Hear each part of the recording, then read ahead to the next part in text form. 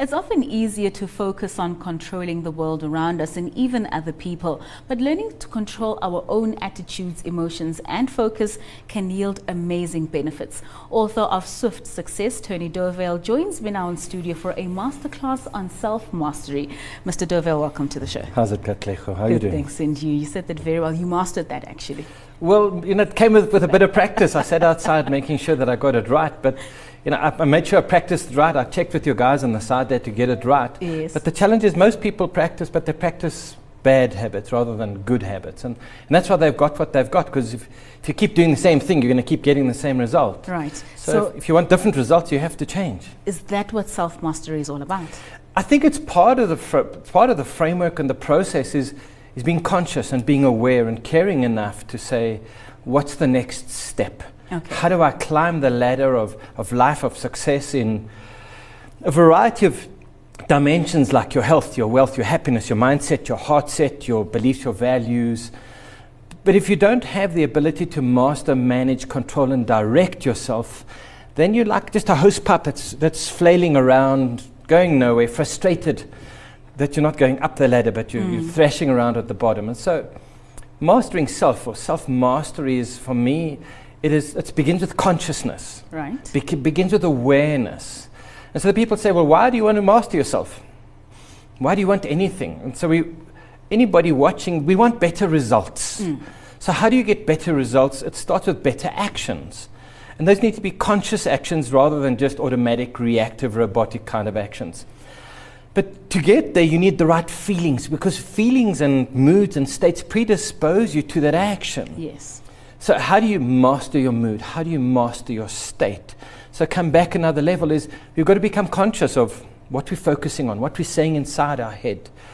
What are our values? What are our beliefs?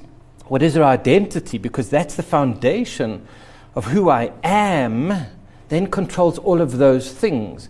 But for most of us, we've forgotten. We don't even know who we are. Socrates said, know thyself. Yes. But we don't know who we are. We're robotic. People have got hot buttons. They're reactive rather than response-able. And so for me, I call them unconscious people. They're unconsciously living through their life, same stuff. They get out of bed the same side every day, brush your teeth, comb, to do everything, and it becomes habit. Come back and it's the same cycle. And it's habit of relationship, of love, of behavior, of driving. I don't know if you've ever driven, but I've driven through a red robot. Yeah. And I suddenly thought, was that green or red? Because I'm so just distracted and unconscious. And I've driven to a place and I thought, how did I get here? Yes. And so that's part of the challenge, is self-mastery, is being conscious. But Tony, a lot of the times we master focusing on other people, on other things, as opposed to ourselves. Why do we always deter from ourselves and more to other people? Because we're scared. We're driven by fear. Most people are driven by fear. What are they thinking of me? What are they going to say about me? I'm competing with the Joneses. And I was reading up a bit about you, and I think it's profound that at a young age you discovered means goals versus ends goals. Sure. So everybody wants cars and houses and boats and planes and trains and jewelry, the things, the means. But that is so short-lived. But why do they want it? Why do you want the car? So I'll be seen as worthy and valuable and respectable. And so the challenge is, once you understand that it's the ends goals, how do I feel? What's the core feeling that I'm really looking for? And so most people are too worried about the outside. Their locus of control is, what are they going to say? What are they going to think? Are my boys going to validate me? And so we're not running on a program of, I'm worthy, I'm valuable. We're running on, am I good enough?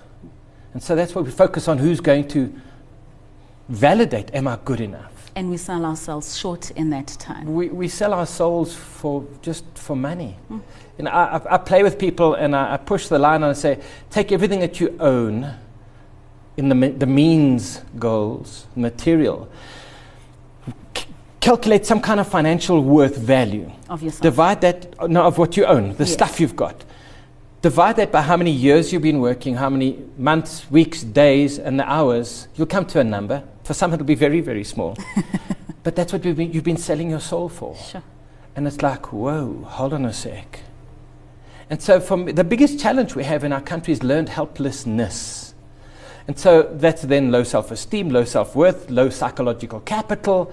You know, I've seen people that are rich on the outside. They're gold and they're jewelry and they're diamonds. Look who I am.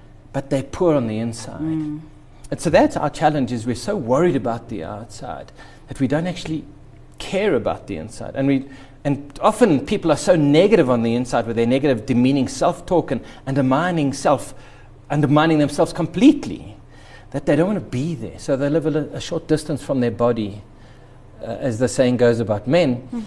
And so we never get to, like, how am I feeling? Is it okay?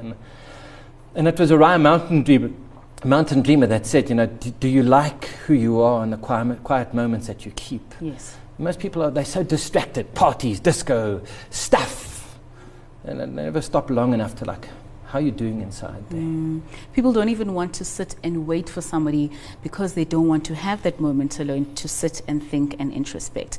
How does self-mastery really help, especially in the business context? Well, for me, number one, business is like a biological system. So 10% of the system controls a system. Okay. So as an individual, so is the organization. As the leader goes, so the people follow. So for me, it starts, first of all, with the core culture of the organization is what infects and affects people when they come in.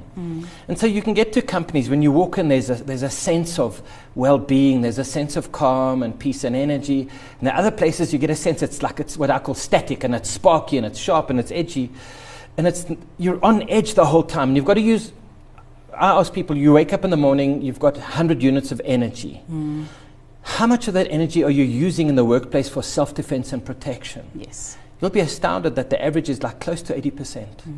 And so because we have such high levels of racism and diverse, you know, we're not building and growing. We're separating politically in the workplace because we're listening to leaders that don't have the highest intention for us all. And so how it helps in the workplace is, number one, know thyself. Know your values. Know what your hot buttons are. Know what you stand for. Because if you stand for nothing, you fall for everything. True. But make sure that those values and beliefs are encompassing and enclosing and unifying rather than dividing.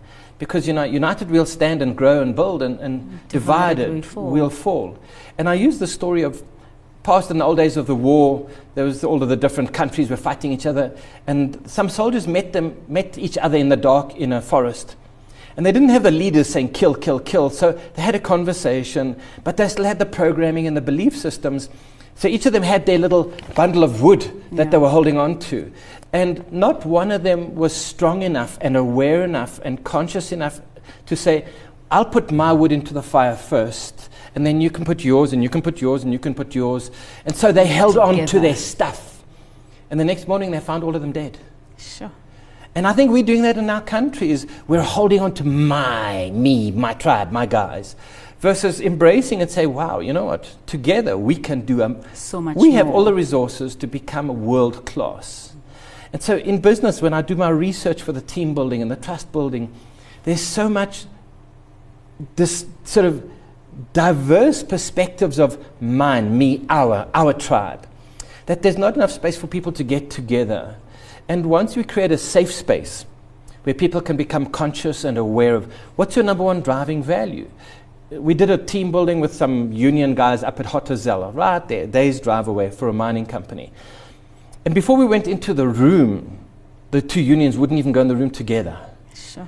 But we negotiated that through, and we did the 2-day event. But at the end, what was profound, the head of the union there, an old guy stood up and said, I've been fighting a war that doesn't exist anymore. And that for me was profound, because it was through the process of the workshops and the stuff we shared, they become conscious. They became aware. They understood what was the thing driving them. And so instead of being unconscious and reactive, he was able to step back and become response-able. And that's responsibility, the ability to respond and not react. And so he was able to stop long enough and go inside and find what is his soul and what is his heart. what really was important for him. Yeah. And that he had the power to stand up publicly and say, my old beliefs have been killing me and killing us. Sure. And that's why that self-mastery, that self-awareness It's so important. that he would then, because it was a huge, courageous step he took, in spite of what everybody around him was going to say, and based on historical momentum.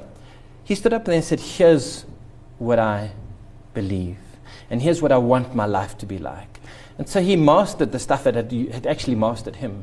Tony, we have completely run out of time, but I want us to just quickly touch on what strategies can one take in order to make sure that you are mastering yourself? I think the first thing is become aware. Listen to the voice inside. And people say, which voice? That voice that's inside. Become aware if it's positive or negative. Number one, just observe it. Don't judge. Just observe, like, wow, that's interesting stuff. Number two, make an internal agreement that you only allow positive in your space. Be what I call be a builder. We have so much negativity around us. We have 50,000 thoughts a day. Most people aren't aware of those thoughts. So make an internal agreement. I will only allow positive. I will be kind and generous to myself. Third thing is, if you have baggage, static, stuff that you've done, guilt, issues, betrayals, whatever, unhook the baggage. Clear the baggage. Clear the static. I love Neil Donald Walsh. He says, God talks to everybody, but not everyone can hear because there's so much static. And we have so much baggage. We're living through our past rather than saying, okay, how do we dance? How do we build from where we are versus, some oak in my granny's class, you stood on her toe and did this. And so we can continue fighting or we can start to build. And so it's that decision to say, here's who I am. I am a builder. I bring light versus I bring dark. The next part is take baby steps. It takes a while to build a habit. So make small decisions where people give their word. They say, I'll try and do this by Friday. Try is a lie. Do it. It means that you can't count on me. So become accountable. If you give your word, keep your word. Because the moment you start to do that, you become much more confident in yourself. Your self-worth, your self-esteem, it grows. And then you're happy to be with you. I always ask the people, who likes a liar? No one likes liars. Then I ask, who hasn't lied in the last 60 days? Okay. We all deceptive to ourselves. And denial isn't only a river, it's how we live. So handle reality, what I call radical honesty with love. And then take ownership. I ask people, have you ever been angry? Yes. Who made you angry? Oh no, so-and-so made me angry. That's not the truth. The absolute brutal truth is you made yourself angry at their behavior. Own that. Take responsibility. I'm the master of my state. I'm the master of my mood. I'm the master of my reactions and responsibilities, and you can hold me accountable for that. Tony, thank you so much. We need a part 2 of this discussion. There's Absolutely, so much more we could get here into. But thank you for joining us. Thank you. And that was Tony Dovale, author of Swift Success.